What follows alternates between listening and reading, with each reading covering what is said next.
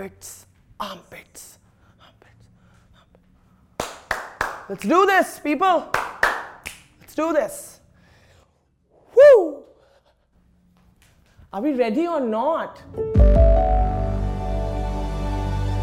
So, have you ever been in a situation where you prepped the whole night for this exam?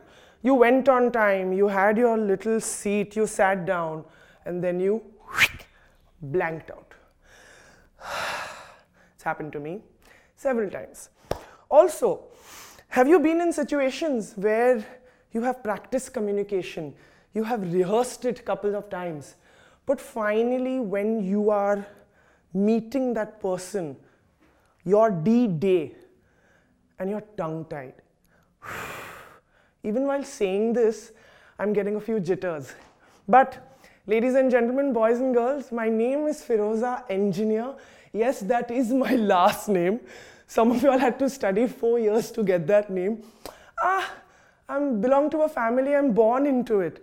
But you know, sometimes when I'm traveling abroad and when I'm at that checkpoint of the passport, people go like, "Engineer?"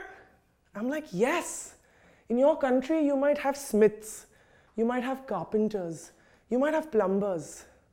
In India, we have engineers.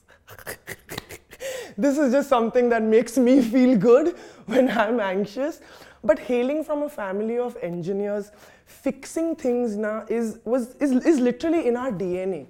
It gives us this high problem solving, and that's the mindset I have been using.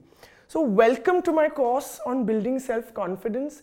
I'm going to take you through certain mindsets, perspective shifts that you need to build on a continuous basis to develop the self-confidence. Or maybe some of us have this going well, but we have jitters when it comes to actually getting the work done, getting our hands dirty.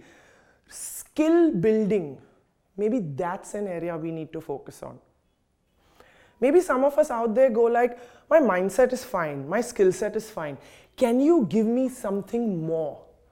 Maybe we'll also discuss some tool sets, things that are outside of you, things that are available in the external world that you could use to build self-confidence. Let's get ready.